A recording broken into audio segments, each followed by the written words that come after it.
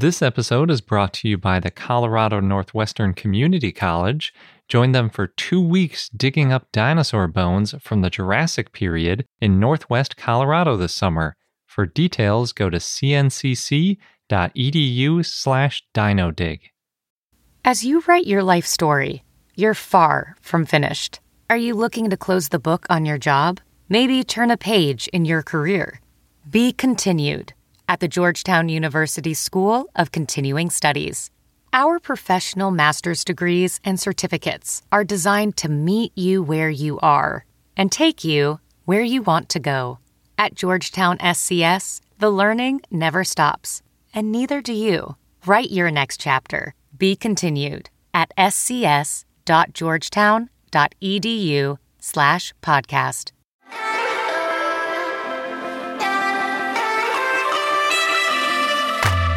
Hello and welcome to I Know Dino. I'm Garrett. And I'm Sabrina.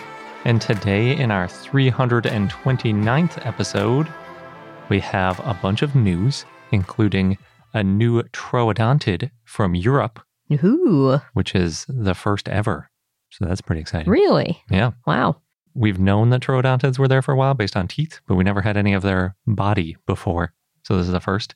And we have dinosaur of the day, Ozraptor. Guess where that's from? Oz? Mm-hmm. Like Land of? the Wizard of Oz? No, like Australia. Oh, well, it's spelled O-Z, so I didn't make the connection with Australia. That's kind of confusing because there's Austroraptor too, True. and then Ozraptor. My next guess was going to be Kansas. Oh, no. It's because Aussies. I never thought of that as spelled O-Z. That's interesting. Mm-hmm. But before we get into all that, we want to thank some of our patrons. And this week we have a new patron, Gordon Adon and Jackie Cephalosaurus. Yes, thank you. Also, thank you for the video. Yeah. And rounding out our shout-outs, we have Blue Gossamer, Jackson Crawford, James Pasco, Graham, Trent Carbajal, Risa, Stego Sophie, DC Cassandra, and Cameron. And I think we're now up to 190 patrons. We're so close. We might have announced that before because it ebbs and flows. Right. But that means we're 10 away from our next goal where we're going to do a live Q&A. Yep, we're pretty excited for it. So if you want to join, get us up to that 200 number, then go to our page, patreon.com/iknowdino. Yeah, and you'll get lots of great stuff like bonus content. I don't think I ever mentioned this after we did our interview with Jiggy about Path of Titans, but we did have an extended version of the interview with Jiggy, which is like twice as long, and it's got tons of cool stuff in there because we really talked a lot about different dinosaurs and how they acted and what we can tell about them, and then how that means, you depict them in video games. Mm-hmm. So I definitely recommend checking that one out if you haven't already and you're a patron, or joining to become a patron, and then you can listen to it along with like 50 other. We have a lot of extended content, yeah. Extended interviews. And then also, if you join at the Triceratops level, you get ad-free episodes. At the Ankylosaurus level, you get shout-outs. So there's all sorts of different rewards, depending on what you're interested in. And at every level, you can request a dinosaur to be covered. And at every level, you help us to pay for health insurance and other things now that Sabrina has quit her job and is working on this full time too. Yep. So we really appreciate all of you for helping to keep us going in more ways than just the podcast now. Mm-hmm. Jumping into the news, we're going to kick it off with our new dinosaur, as we usually do when there's a new dinosaur. This new paper describing a dinosaur was written by Albert Sayes and others, and published in Scientific Reports. And like I hinted at, it's a new troodontid. It's from Spain. Mm. At the time, it was the Ibero-Armorican island. Do you remember when I talked about the Ibero-Armorican island? Kind of. That's such a mouthful. I always want to say American because it looks a lot like American. Right. But it's Armorican. Think like armor. Yeah. So the Armorican area is an area of France, which is now called the Peninsula Brittany. Mm-hmm. It's like that northwest part. It's a very famous part of France. Mm-hmm. Anyway, long time ago, it was called Armorica. And so if you connect that part of France, and then you go sort of down the west coast of France, and then over the Pyrenees, and then over into a bunch of northern Spain, that's sort of like less than sign shape that you get out of that is the Ibero-Armorican island. And calling it just an island tells you pretty specifically about what time period it was from. That's like the latest Cretaceous had it as a single island. Other times during the Cretaceous, it was a series of islands because when sea level was higher, then it was more than one. And then before that, it was connected to other parts of Europe. So it ebbed and flowed, and you get different amounts of islands or island at the time. But that Spanish, French, and I guess Andorran area is fairly well known from the Cretaceous. And we know about a lot of herbivores from that area, including ankylosaurs, hadrosauroids, and sauropods. But we know a lot less about the carnivores that were around in the Cretaceous. Because we just find teeth. Exactly, yeah. So true to troodontid form, we've got lots of troodon teeth. That's all troodon is teeth. I mean, the holotype of troodon is just teeth. And apparently it's kind of controversial whether they're troodontid teeth or if they might be dromaeosaurid teeth, because we have found some dromaeosaurs from the area. And so presumably, maybe they could be a different type of dromaeosaur teeth. Troodontids and dromaeosaurs are pretty close on the dinosaur family tree. They did split off well before this point in the Cretaceous, but they do have a lot in common. So I guess that's why it's contentious. Most of the theropod teeth they have look like they are from small dromaeosaurids, roughly 50 kilograms or 100 pounds or less. But again, some of them could be troodontids. And I want to point out, part of the reason that we might not be finding that many dinosaur carnivorous remains is because the ecosystem might have been dominated from an apex predator standpoint by massive pterosaurs. The sky predators. Yeah, we've talked about that before. So there's Hateg Island, which was to the east. That's where Romania is now. And there's Hategopteryx, I think is the name of it. I think of it like a flying giraffe with a 5-foot-long head and beak that could just chomp down little dinosaurs. It's so scary. Yeah, they're pretty terrifying. And they could take off and land very quickly. And this is at the Cretaceous. Yes. So since Europe was covered in islands, you got the smaller dinosaurs. Yeah, there was a lot of island dwarfism with the dinosaurs, but there might have been island gigantism when it comes to the pterosaurs. Because they can island hop. Yeah, exactly.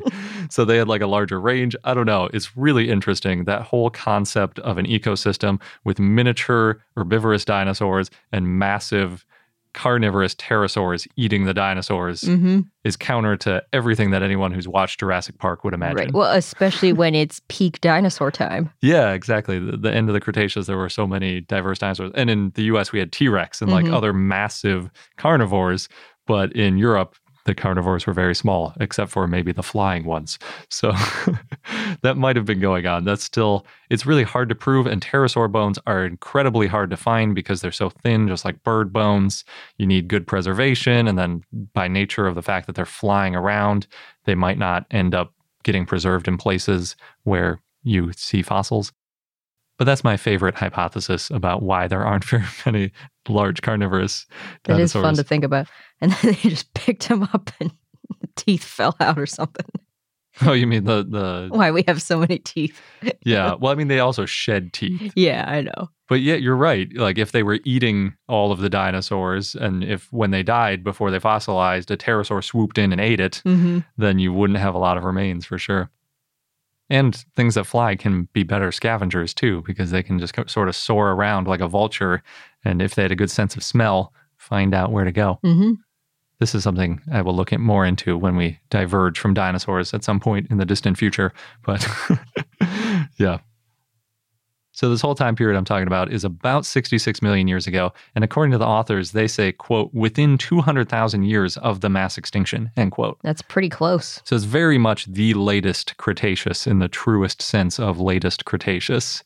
And it's so close to the mass extinction that sometimes people talk about, we might be able to look at this Ibero-Armorican fauna and maybe even see if we can find that iridium layer. We might be able to piece together just how fast dinosaurs went extinct after the Chicxulub impact or hit. We don't know. Maybe dinosaurs survived for a few thousand, tens of thousands, maybe even a couple 100,000 years before fully going extinct. Or the pterosaurs picked him off. Yeah, that's true. Yeah, presumably it would make sense if the pterosaurs lasted longer than some of the other carnivores. So on to the name of this dinosaur. Its name is Tamaro inspiritus, and Tamaro should be pronounced with a rolling R, I think, but I cannot do it. I'm not even going to attempt to do it. Actually, when I saw that it had a rolling R, I spent about a half hour with a YouTube tutorial trying to roll my R's again. I've never been able to do it. Still completely failed. I've never been able to do it either. It's very difficult. Apparently, like a third of people in Spain can't roll their R's either, which makes me feel a little bit better about myself. Oh, interesting. So anyway, Tamaro is a really cool name for a genus. They say it's, quote, a Catalan word referring to a small and elusive, fantastic creature from the regional folklore, end quote. Nice. Yeah, I have a lot to say about that. But before I get into that, the species name Inspiritus is, quote, from the Latin word for unexpected in reference to the unexpected discovery of the specimen, end quote. They didn't expect to find it, and then it was elusive and small. Yes. And I think that's a very similar definition to, I think, Inexpectus we saw recently or something to that effect. It's a kind of common species name in dinosaurs. It's like, it's a surprise that it's here. It's like, yeah, that's what fossils are. They're surprising. You don't expect to find a bone that's made out of rock. You expect to just find regular rock most of the time. But I presume that they're talking about the fact that it's a troodontid is the unexpected thing. But they just said unexpected discovery. So who knows? It could also be that it was found in the same spot as a Pararhabdodon, which is a hadrosauroid. And when I say the same spot, they described it as just a few decimeters away. Decimeters is a unit that no one should use. It means 10 centimeters. So in other words, it was like within a foot, basically, of the specimen. I could see uses for it. For decimeters, yeah. It's needlessly complicated. It's like kind of like yards. A decimeter is like a third of a foot or a quarter of a foot. So the opposite of yards. Well, you just have a meter as a yard. Yeah. Anyway, I could see cases for it. I suppose. I like the engineering nomenclature where you only go in units of 3. So you have like meter, and then you go up to kilometer. And if you're doing less than a meter, you go down to millimeter. But I guess centimeter is like more on human scale than millimeter. So that's why. And then decimeter. I suppose. Maybe I shouldn't be so picky. So Tamaro, now I want to tell you a little bit about what Tamaro is. And it's like Tamaro. There, I attempted to roll my R. So I was about to say, it's always a day away. Yes, because when I say it, it sounds like I'm saying tomorrow, but it's Tamaro. Anyway, it's apparently an Italian slang it's like an insult for someone with bad taste. Oh. One on Urban Dictionary, they describe it as like Jersey Shore. In Italy, everyone called them Tamaros. Which means if you Google like Tamaro and you look at like Google Images, you just get a bunch of pictures of like people on beaches with like big gaudy necklaces and like bad swimsuits and stuff. Interesting. Yeah. So Googling it is difficult. But I did find eventually some of the Catalan origins of it. So the official Andorra tourism page describes Tamaros as mischievous creatures, which are difficult to see because they move very fast. And Andorra, if you're not familiar, is in between Spain and France. It's in the Pyrenees. And they actually created a scavenger hunt with 7 wooden Tamaro sculptures for kids to find. And it's one of those where like you collect the stamps and then you go back and you get like some reward, like maybe a little notebook or a pin or something. Oh, that's fun. Yeah. Kind of like the dinosaur tour of Montana. Exactly. That was the first thing I thought of too. The scavenger hunt, or these wooden Tamaro sculptures, look to me mostly like cartoon anthropomorphic bunnies, but sometimes they also have little small horns. So they're cute. Kind of. They have like weird faces. They're sort of like the monsters in Where the Wild Things Are. Kind of like that sort of, like the main one at least, where it's like big and fuzzy. It's got the big head and kind of a weird face. But it is cute-ish as far as monsters go. And those are basically the only pictures I could find associated with Tamaro, partly because of this whole Italian slang issue that you run into.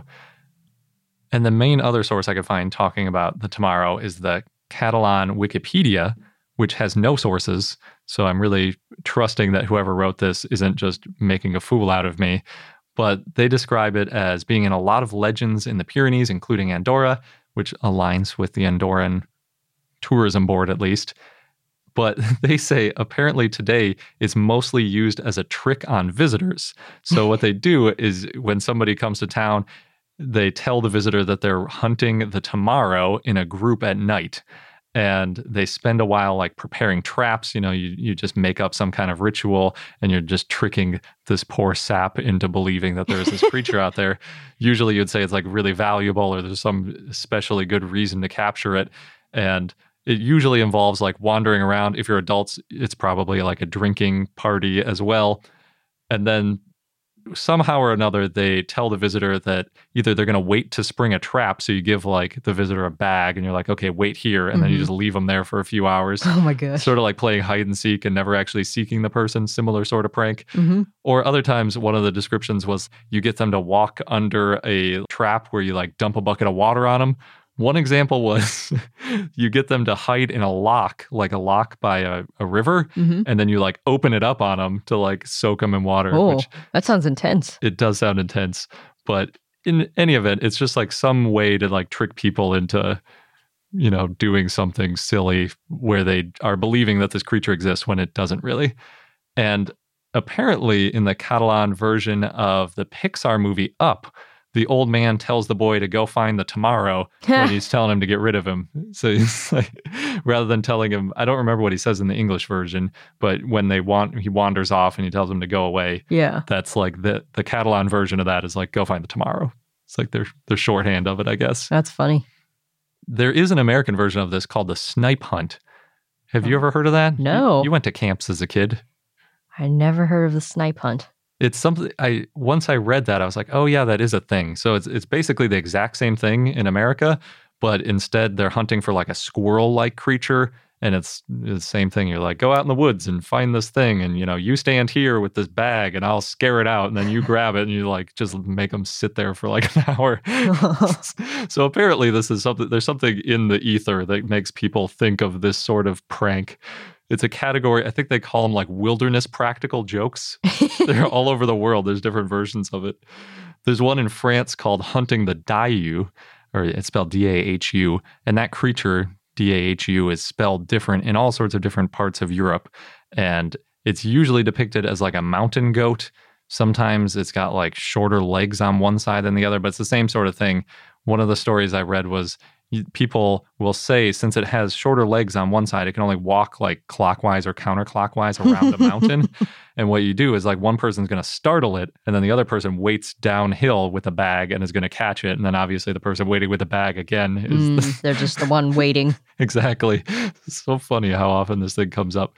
But apparently some consider this Dahu to be another name for the Tamaro because, France is on the border with Andorra and all that. So it might be the same sort of basis of the legend, which is probably why some of those Tamaros in Andorra have horns because it might... goat horns. Exactly.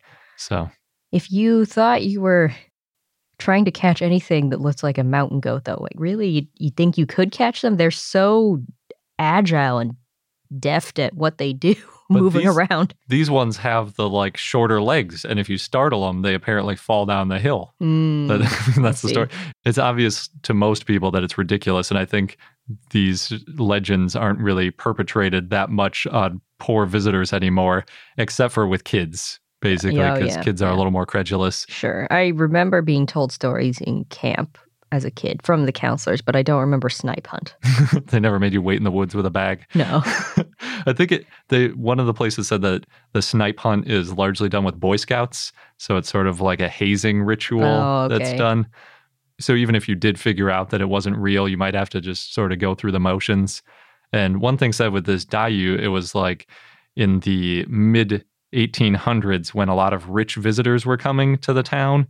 And it actually sounded kind of like the Italian slang for Tamaro, where it's like sort of people with too much money and like are just like being obnoxious. So the way they would torment them is like, we're going to go hunt this animal, like come with us. And then, but eventually people got wise to it. So it became more of like a children's game. It's a really interesting story. And I wonder if the name has anything to do with that, because that is basically the modern use of the word tomorrow, is this snipe type creature. Yeah. Really interesting. Frankly, probably more interesting than the actual find, which is why I spent so much time on it. So the dinosaur person says the dinosaur find's not as interesting. Well, so the dinosaur find is only a single partial foot bone. That's more than a tooth. It is much more than a tooth, and I'm glad that they waited until they at least found a foot bone to name it, unlike Troodon. But they found metatarsal 2, which is the second foot bone. So it's the bone in the foot, not the toe, in between the toe and the ankle. Mm-hmm. In other words, it's mostly complete. It's basically missing 3 little slices where I presume it was broken, and the very top. So elusive. Yes. I was kind of wondering that, like, it's elusive and mysterious. Are they putting the species and genus name together, and that's why they picked tomorrow to go with it? But fortunately, the foot bones in theropods are still pretty big, so they're a lot bigger than our foot bones are relative to our body size. They're about half the length of the lower leg bones in most theropods.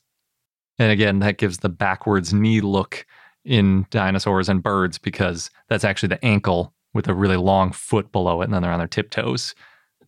So in this case, the foot bone is about 14 centimeters or 5.5 inches long, and that's roughly the same size as the same bone in Gobi venator. So obviously, we presume they might be about the same size, Mm-hmm. which would make it very roughly 1 to 2 meters or 3 to 6 feet long, and shorter than our waist is where I'd put it at. So maybe like a turkey with a tail, in that sort of ballpark. And big claws, probably. Probably, yes. We don't know because we didn't find them. Right. This also makes it pretty big for a contemporary Eurasian troodontid, because some of the ones we found are really small, like small bird, like pigeon size kind of thing. The bone only has one unique feature, which is not great when you're describing a new species, but is a small hole on the side of the plantar ridge of the foot bone. That's all it is. There's a small hole there. And it has some characteristics, too, of troodontids that aren't present in dromaeosaurids. So we think it's probably a troodontid, but they did say, like, well, it could be a dromaeosaur that's just lacking this one feature that the troodontids have in common, because when we're just working with this one foot bone, there's still a lot in common between those similar branches. They did histology on the bone, and they found that it was still actively growing. It only had one lag, but some of the bone is remodeled, which is a trait you usually see in older individuals. So it might have been approaching full size, which is really weird for one lag. It's sort of like, in some ways, it looks like a young, still actively growing dinosaur, and on the other ways, it looks like it's nearly fully grown. It's sort of a weird amalgamation. I guess because it's kind of a small dinosaur, that's why. Yeah, and they just think that it grew really quickly, basically, to get near its adult size. They describe it as subadult, and maybe it's about 75% of its maximum size, very roughly, based on a simple sort of rudimentary chart they put together of like an estimation of growth. And again, they show it as a very fast grower initially with that one lag, and then already having some remodeled bone. It would have been similar to the juvenile troodontid Meilong, which was discovered a while back and also known to be a very fast grower and, possibly a close relative, being a troodontid. Do you think dinosaurs that grew fast were clumsy in the beginning? When you think of humans and we have our growth spurts and it takes us a little while to get used to our new long limbs? I don't know. I mean, I feel like everything other than humans is so much better at being out in nature and like capable of walking. Oh, yeah, they're much more precocial. Yeah, exactly. So I don't know. I mean, troodontids were relatively intelligent since they were hunting, presumably. Maybe they had, some training going on with the parents. So maybe it's possible that they were a little clumsy and had parents looking after them. More important to their survival, though, to not be clumsy. Yeah, especially since it's kind of small. It's got to at least be not clumsy enough that if something is chasing it, trying to eat it, it doesn't fall down and get eaten. Mm-hmm. Unless it could climb a tree, and troodontids in some cases could, so it's possible. And modern birds, too. A lot of them grow really fast. And I guess they can be a little bit goofy. Well, when they're first learning to fly, for sure. Yeah, or even like penguins when they're learning to walk. But they all have parental care, too. So like it doesn't matter so much. But then even ostriches are near their full height after 6 months. So they grow real fast, even compared to Tamaro and May. So I don't think the growth isn't really super fast compared to all dinosaurs, because we have modern dinosaurs which grow significantly faster, but it is fast for the time period. I don't know if I've ever seen a 6-month-old ostrich. Yeah, I was trying to find like details about what a 6-month-old ostrich looked like, and I couldn't easily find it. But if they're about full height, I assume that means they looked a lot like all the pictures of adult ostriches that I've seen. Although apparently adult ostriches aren't mature, as they describe them, until 3 or 4 years. I assume that has to do with like sexual maturity, though, like when they're ready to mate, and not just gross body size, which is something we can never tell by looking at skeletons. Gross body size is in full body size? Yeah, I was thinking like weight, I guess. Oh, okay. Not like, ew, gross, an ostrich. No. So with that said, it looks like Tamaro still would have taken about 4 to 8 years to develop an EFS and be done growing and all that, because there's sort of that long tail with dinosaur growth where we think, they reach 95, even if this one reached 95% of its growth in 2 years, it still would have like been creeping along with growth for quite a bit longer. And then just because paleontologists can never resist, they put it in a phylogenetic tree to see what its closest relatives were. But with one bone, it's probably not very informative. It's probably a waste of time. But it might be useful in like some of the other troodontids that they put in there, because it's sort of a reanalysis of the family. So that's helpful. Always good to add more data. Yes. And in this case, Tamaro came out as a Jinfeng-optorygine troodontid, which are a group of troodontids from Asia. You can probably tell by that name, which at the very least makes it the first Jinfeng-optorygine troodontid found in Europe.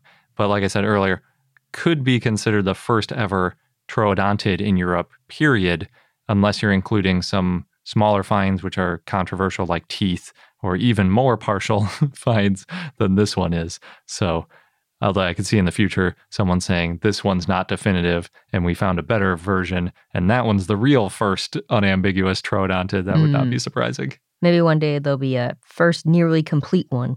That would be nice. It'd be nice if we just had like a full leg or something, more than just like a limb. I'd be happy with one limb rather than just one bone.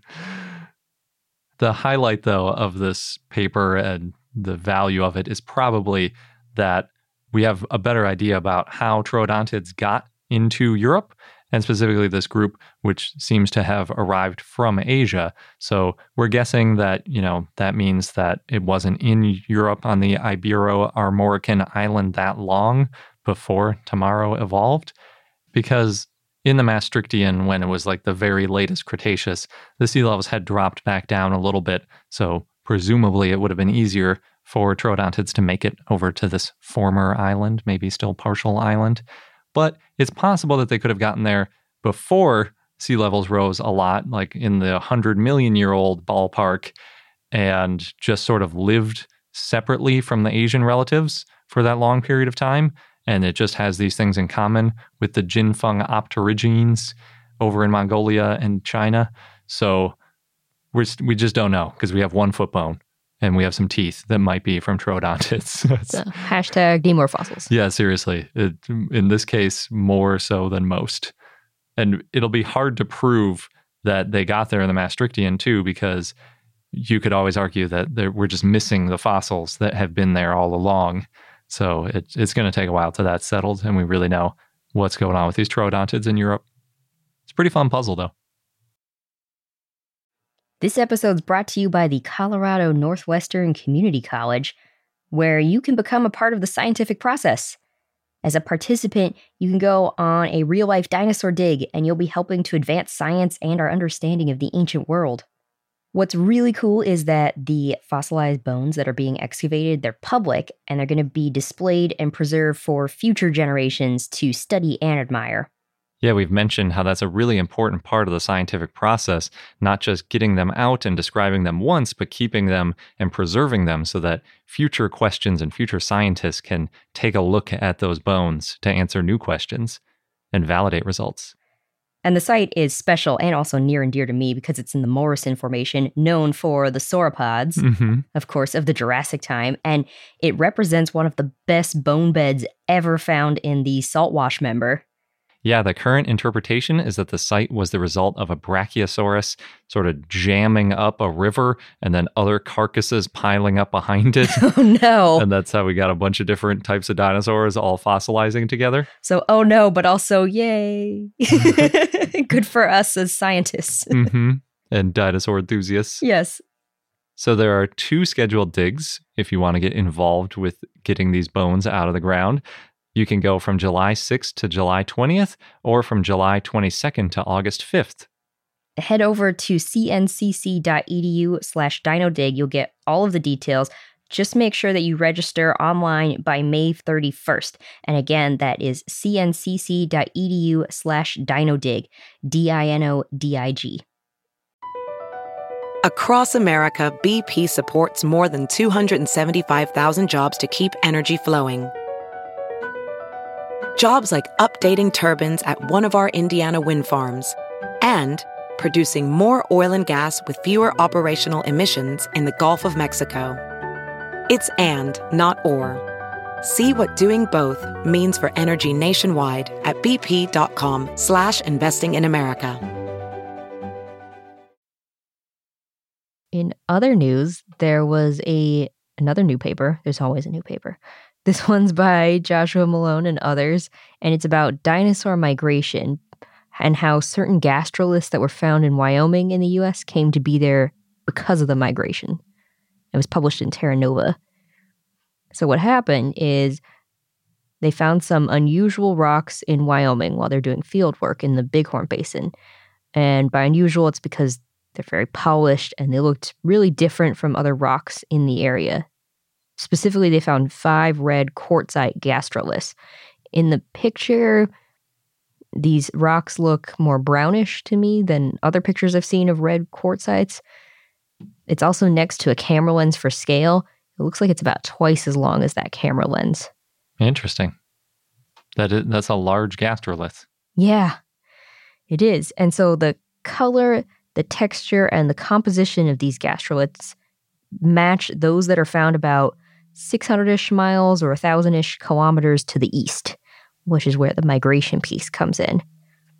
So they think that it was probably sauropods that swallowed these gastroliths in what's now Wisconsin, and then they walked somewhere along a stream. I think it was like a slow-moving stream, and basically walked from maybe Wisconsin-ish area to Wyoming area.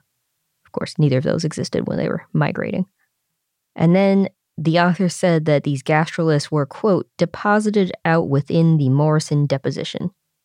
They probably pooped them out.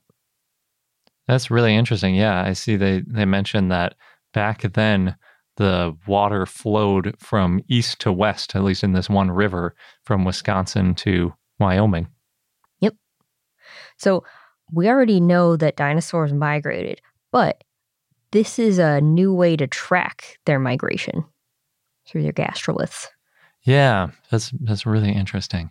It seems like another way that rocks get polished is by being in rivers generally, which might be why they think it was walking along a river, because maybe this was already a little bit polished before it swallowed it. Could be. But yeah, I could imagine just some event happening that would wash a stone from Wisconsin to Wyoming, whether it's as a gastrolith or not. You know, it could be a gastrolith that had no longer been within the sauropod. It got, washed in that direction. But presumably there's some detail to it where we can see some acid etching or something where it makes it look like it was a recent gastrolith, hopefully, and then that it was deposited right where the animal ended up before it died. Yeah, they mentioned they looked at the composition, so. And hopefully that rock is super unique to Wisconsin so that it didn't just find some rare outcrop of it in Wyoming and eat that instead. It's very interesting, though, because we've been talking, I think more articles lately have implied or inferred that dinosaurs didn't migrate very much, and they tended to stay somewhere year-round. Like there were several studies from northern Alaska where we found juveniles of an age where basically the result was, well, they couldn't have laid this juvenile here and then had the juvenile trek the 300 miles or 1,000 miles back south. So it must have stayed there year-round. And this is basically saying, well, at least some large herbivore, because it's a big rock, might have migrated a decent way. It's also fun that I started in Wisconsin and moved west, just like me. It didn't make it as far west as I did, though. Yep. Or maybe it might have gone to the limit of how far it could make it to, actually. There might have been some obstacle that stopped it from getting past Wyoming, like a mountain. Yeah, or Wyoming just had the best vegetation. Yeah, why keep going? They made it to the Great Valley? Is that what you're saying? Yeah. Wisconsin was like a barren wasteland, and they needed to make it At least for some of the year. They might have gone back. Oh, man. Walking 600 miles one way. That would be rough. It's a cool study, though. I like the idea of being able to use gastroliths to look at migrations. It makes sense because there are a lot of unique rocks all over the world where we only find them in very specific places. So I could definitely see that being used, that it ate something specific. As a complete aside, I've read recently about how lead shot, like for hunting birds, was banned, and it was banned in 1991 by Bush Sr. in the U.S. at least, because they found that waterfowl were eating this lead shot as a gastrolith, thinking like, oh, that looks like the perfect size and shape and everything as a gastrolith. Oh. And then it would poison the bird, and the birds were dying, these waterfowl were dying. So they banned lead shot and had to switch to steel. And that was it's difficult because like steel is harder on guns, and it caused this whole sort of uproar within the hunting community. But now people are generally happy with it. And in California, there was another piece to that, which was like the California condor. And, it's basically a vulture, so it eats dead animals. Sometimes those dead animals are ones that were shot and then like escaped a little bit. And, so the hunter didn't actually retrieve the thing that they shot, but the California condor would. And sometimes they would eat some of the lead that was in the animal. Oh, and then also get poisoned. Yeah, so that was part of the decline of the California condor. So when they also banned using lead, I think, basically for any kind of hunting in California. And the California condor population like bounced back pretty quickly afterwards. And the only reason they found that was because there were people trying to figure out how to help the California condor, and they were noticing that some of them were dying from lead poisoning. Interesting. And then they figured out like, oh, wait, yeah, I guess that makes sense. And it's really interesting. Lead is really nasty. Yeah. It turns out. And birds are not necessarily smart enough to pick, the ideal gastrolith. They'll just pick whatever's the right size and shape and go for it. So I could definitely see a sauropod just eating whatever's around, like not being picky, looking for the same kind of stone. And you could get some local differences. Hopefully they didn't stumble into any lead deposits, because it would not last long after that. This is true. Well, maybe longer than a bird because they're so much bigger. Yeah, but the toxicity of lead is really high. They describe it as like a fingernail worth is enough to cause like brain development problems in a child, which is like lead paint. And yeah, just the dust, a light dust can be really harmful. So be careful with lead. That's the public service announcement for this episode. If you're going fishing and you're using lead, which maybe you shouldn't, but if you are, don't bite it onto the fishing line, because just biting it to crush it can get enough into your system to cause problems. We cover all kinds of things on this show. Yeah. I go down some rabbit holes. Eryctodromius burrows. So in other news, going back to Europe, the Hungarian Natural History Museum recently announced that there's an international team led by Gabor Botfalvai, who has rediscovered a dinosaur site that was first found between 1909 and 1915.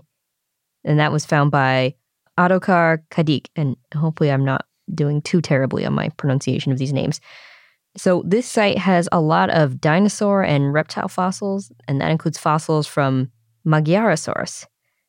After World War I, the area where these fossils were found was ceded to Romania, and then information about the exact location of the site was lost. Oh, no. Yeah, it tends to happen after world wars. Yeah, I suppose that's not the worst thing that can be lost. Yeah. But the original map was recently found, so the team was able to refine the site. Oh, wow. Yeah. So they found some like over 100-year-old map. Yes, and already they've found more than 100 fossils. Ooh. And that includes fragments from crocodiles and turtles and the backbone of a sauropod, they said. Hey, your fave. Yeah. It's interesting that it was there with turtles. They always seem to be linked in one way or another. Of course. Didn't even think about that. Here you go. At least it wasn't a footprint of a sauropod next We to a don't know turtle. what the turtles were doing. Why is there only a backbone of a sauropod? Oh, it ate the rest of it. It was a turtle and crocodile feast on a sauropod.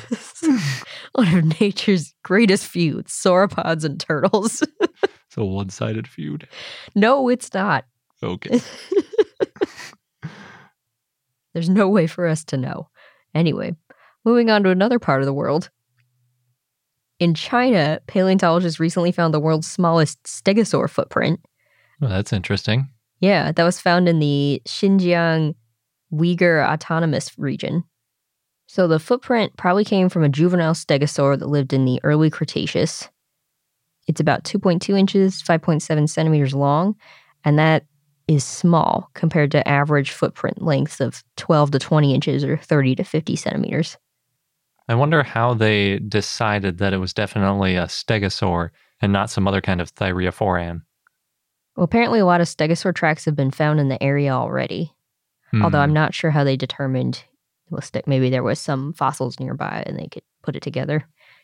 Yeah, if it's from the Jurassic, then it's probably more likely to be a stegosaur. This is the Cretaceous. Oh, interesting. Yeah. As an ankylosaur fan, I'm wondering about these other thyreophorans that it may have been, namely ankylosaur. So, there's no paper on this yet. This is a news item. Okay. So it's not like official research, peer-reviewed, all that yet. But finding these tracks could help scientists better understand stegosaur behavior, especially while they're growing up. So you can kind of see, all right, what were they doing? What were these small tracks doing compared to the larger tracks? Mm-hmm. And, maybe it's possible they hid in nests or safe areas until they were big enough to be out in the open. Yeah. Yeah, we've definitely seen that depicted in a lot of paleo art and Walking with Dinosaurs. But it's such a hard thing to see in a fossil record.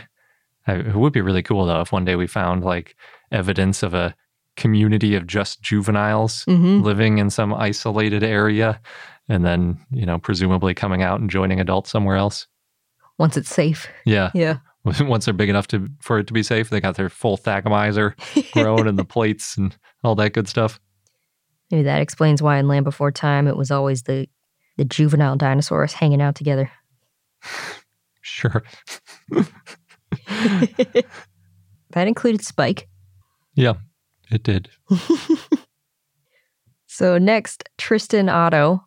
It's that T-Rex skeleton we've talked about before. It's staying at the Natural History Museum of Copenhagen until the end of this year. Because originally, Tristan was supposed to have already gone back to Berlin. But the stay's been extended. Because nobody was able to see it for the last year, presumably. Yeah, the King of Dinosaurs exhibit in Copenhagen was closed because of COVID. The skeleton, it's on loan from the Natural History Museum in Berlin, but it's there until, I think it's till the end of this year. And then the T-Rex is going back to Berlin as part of their newly planned science campus, and that's being built over the next 10 years, so sounds like that's going to be pretty epic. Wow. Takes even longer to build stuff in Germany than it does in California. 10 years. That's a long build schedule. That is. But maybe there's a lot of stuff planned. I hope so, yeah. I hope it's like Jurassica. Oh, yeah, that'd be cool. Probably not. That's a lofty hope. But yeah, with it like a real animatronic sort of recreation of a full ecosystem. Crystal Palace dinosaurs, but with animatronics. That would be so cool. That would be cool. Maybe one day, somewhere. I'm hoping one day somewhere there's like a real Jurassic Park with Evo Devoed birds back into dinosaurs. That's what I want to see. But I know there are ethical questions about this. Yes. Including many that they've brought up in Jurassic Park. Yeah. I don't care. I wanted the dinosaur. People will remember this if something goes horribly awry. It'll be fine. I think I've been thinking a lot about this. Mm-hmm. I think if you recreate, you Evo-Devo, say like an Archaeopteryx or some small feathered, potentially flying dinosaur, and it escapes, you could have a problem where it goes and it becomes an invasive species. But if you're like trying to make a large, like megafauna, humans have never had trouble getting rid of megafauna. It would be fine. It might wreak some havoc. Like in the long term, we'd be fine, but who knows about the short term? Well, that happens all the time. It's like lions escape zoos and they do a little bit of damage, and then yeah, it'd be worth it to have a dinosaur or like a dinosaur-ish bird that I could look at. I'm thinking about Jurassic World Dominion and the scenes that we've already seen in trailers and the short movies and stuff, and the humans are having a hard time living alongside the dinosaurs, the big dinosaurs. I find it a little bit weird. Because like there's one with like a stegosaur. It's like it's not hard to track down a stegosaurus and either capture it or kill it or whatever you need to do with it. But they're not going to be just like wandering around. And you're like, oh, where'd this stegosaurus come from? It's pretty easy to spot. Especially considering they were at the very least mesotherms, so you could see them with thermal imaging. It'd be pretty easy to find them with just a few helicopters. Unless they act like Tamaros. And they're so elusive and they can have magical hiding abilities. Yeah. Go into the mountains. That should be the new, rather than a snipe hunt, it should be like a dinosaur hunt.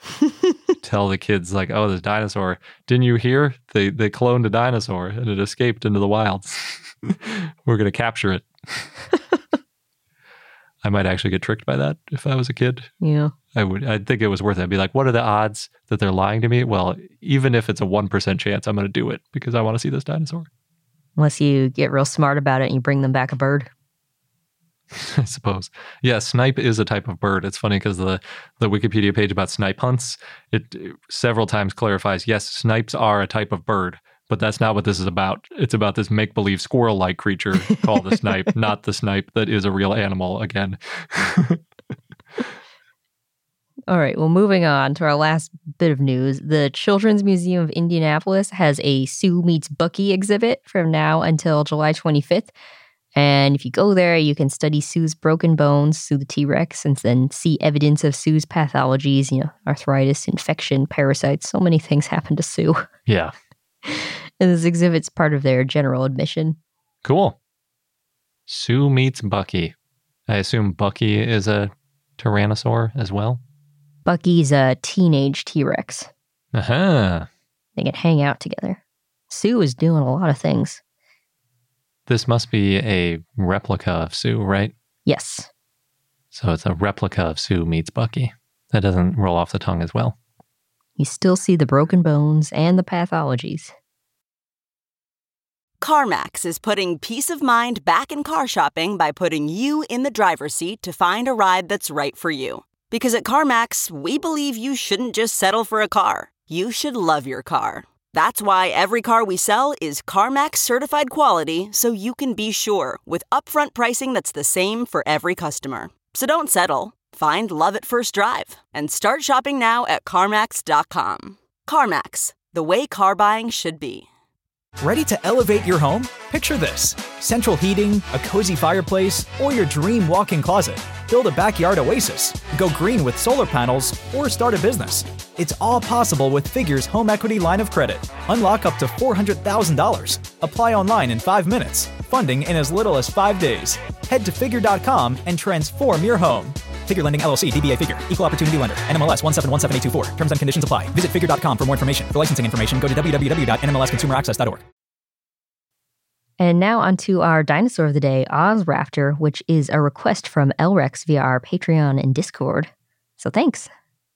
Ozraptor was an abelosauroid theropod that lived in the Middle Jurassic in what is now Australia, as we briefly mentioned at the beginning of the show. It was found in Colalura sandstone. It's not a dromaeosaurid, even though it's got raptor in the name. Yeah, that's all I have to say about that. Yes. It probably had a typical theropod body, walked on two legs, and it was carnivorous. The holotype is UWA 82469, and it consists of the lower end of a left tibia, the shin bone. This fossil is about 3 inches or 8 centimeters long and 1.6 inches or 4 centimeters wide at the lower end. And it's estimated that the full shin bone was about 7 to 8 inches or 17 to 20 centimeters long. So that's even less bone than Tamaro, the new troodontid. Yes, that's a good point. Not a lot to go on there. Not a lot to go on, and I don't think I mind as much as you when it's based on just a single bone. It just means that it's likely to get axed later. Someone's going to say there's nothing unique about this dinosaur, and then it's going to be a nomen dubium. That's true. It depends what else is found in Australia. So Ozraptor is estimated to be about 6.6 feet or 2 meters long, and the body length was estimated by comparing similar bones in other theropods like Allosaurus. The fossil was found in 1967 by 4 12-year-old Scotch college schoolboys. Wow. Stephen Hincliffe, Peter Peebles, Robert Caldwell, and Trevor Robinson, and they found it near the coastal city Geraldton. They were there to collect fossils.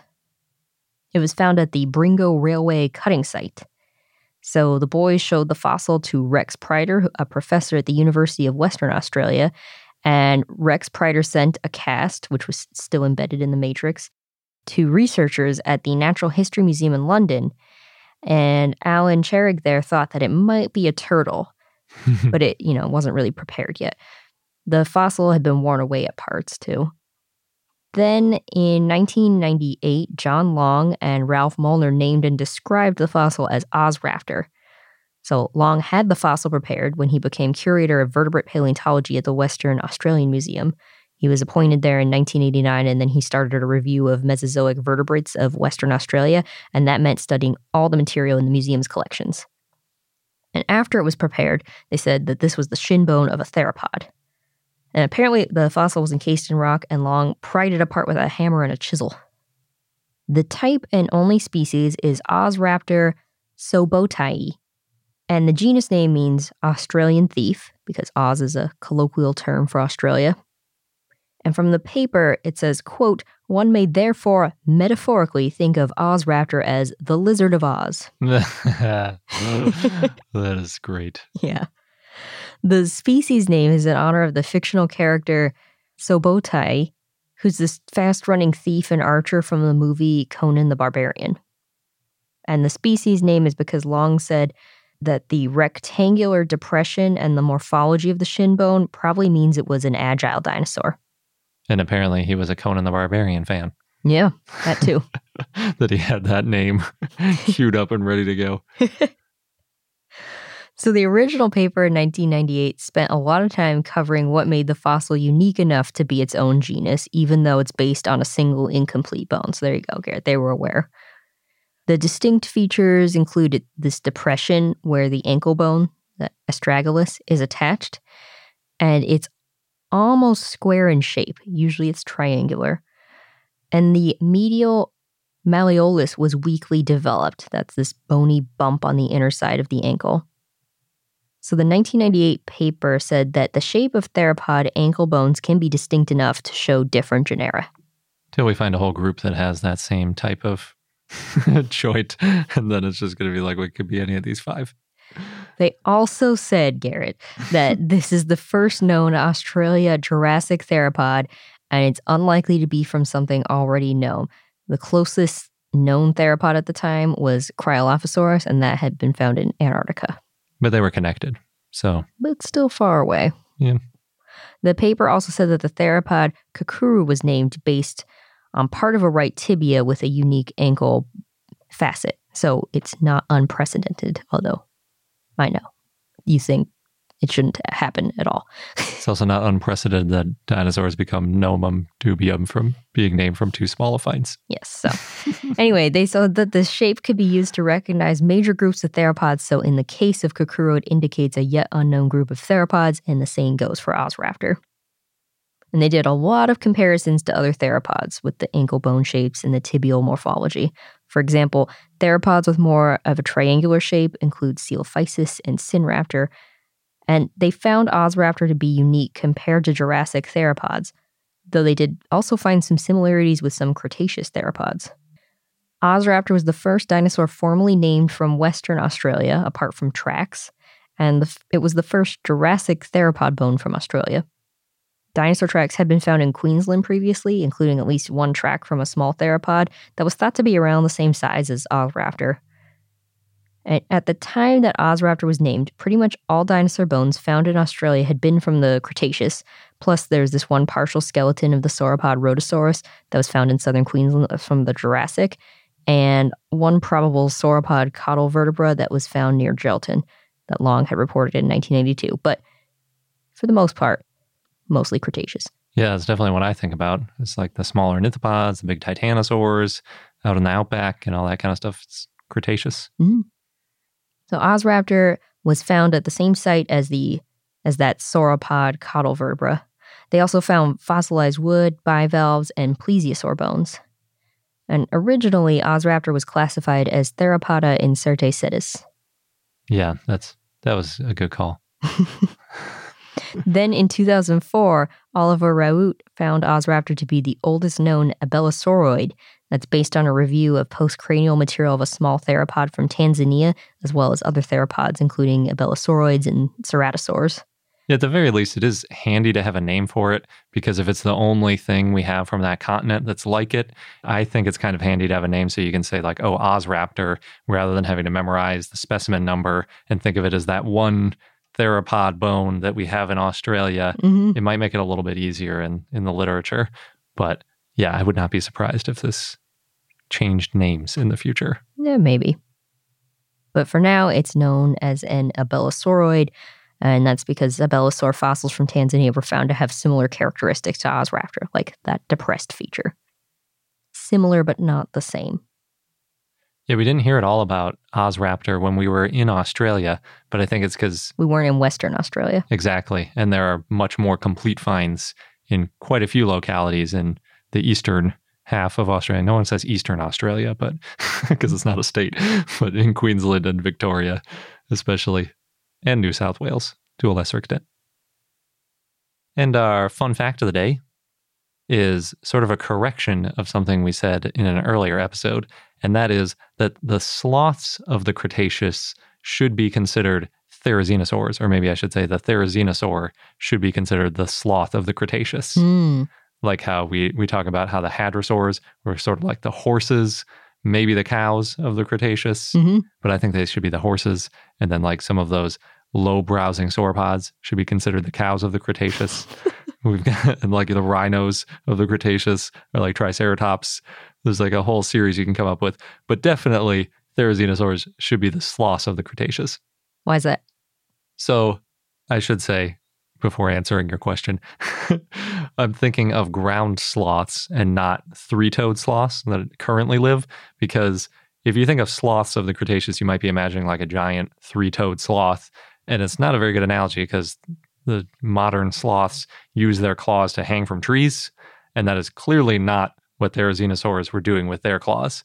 But ground sloths, do you remember ground sloths? A little bit. The first time, we saw them at the American Museum of Natural History, and we've seen them at some other natural history museums. They look sort of like a giant bear as far as comparisons to modern animals go. So they have the same kind of like really bulky body, big legs, big arms, big claws, and just like modern bears, I think they were omnivorous, but they might have been purely herbivorous. And they had really big claws. For example, there's Megalonyx, which means large claw, and then more famous is Megatherium, which means great beast. That one shows up a lot because I think Megatherium was the biggest of the ground sloths, or at least it was well known for a while, and it's really big. It's in North America. You can see that one at quite a few museums who've seen Megatherium a few times. So yeah, it's a really bulky herbivore. It has very big claws, not nearly as big as Therizinosaurus, but claws you would not want to be near, probably bigger than most claws, if not all claws on animals around today. Unfortunately, all of the ground sloths went extinct with most of the megafauna around 11,000 years ago, probably from human hunting. There's a site that they found where it's clear that there was like a feast of megafauna. I think it was around 12,000 years ago or something, somewhere in the US, I believe.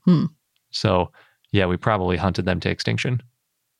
But just like therizinosaurs, they're big, they're probably slow moving because they were more or less quadrupedal. They were probably herbivorous. They had big claws. So there's a lot in common with the therizinosaurs for sure. I think earlier we said that we considered Deinocheirus to be the sloth of the Cretaceous. I think that's the one we were picking for it. Makes sense because it's so weird. It is very weird, but maybe it's more like the platypus of the Cretaceous or something.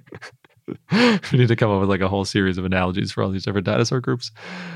So also, as a quick aside, there's a debate about whether or not Megatherium had hair on it or if it was too large and would overheat, which reminded me a lot of the T-Rex debate and some of the other, like, did X dinosaur have feathers debate. It's really weird because it's only 11,000 years old, like that they were still alive, and we don't know if they had hair. It seems like we should be able to figure this out, but I guess that's what happens when you hunt them to extinction.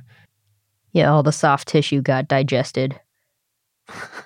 By people? Yeah. I don't think they ate the hair, though. Oh, no. Maybe if there was hair. If there was hair, they probably used it for other things.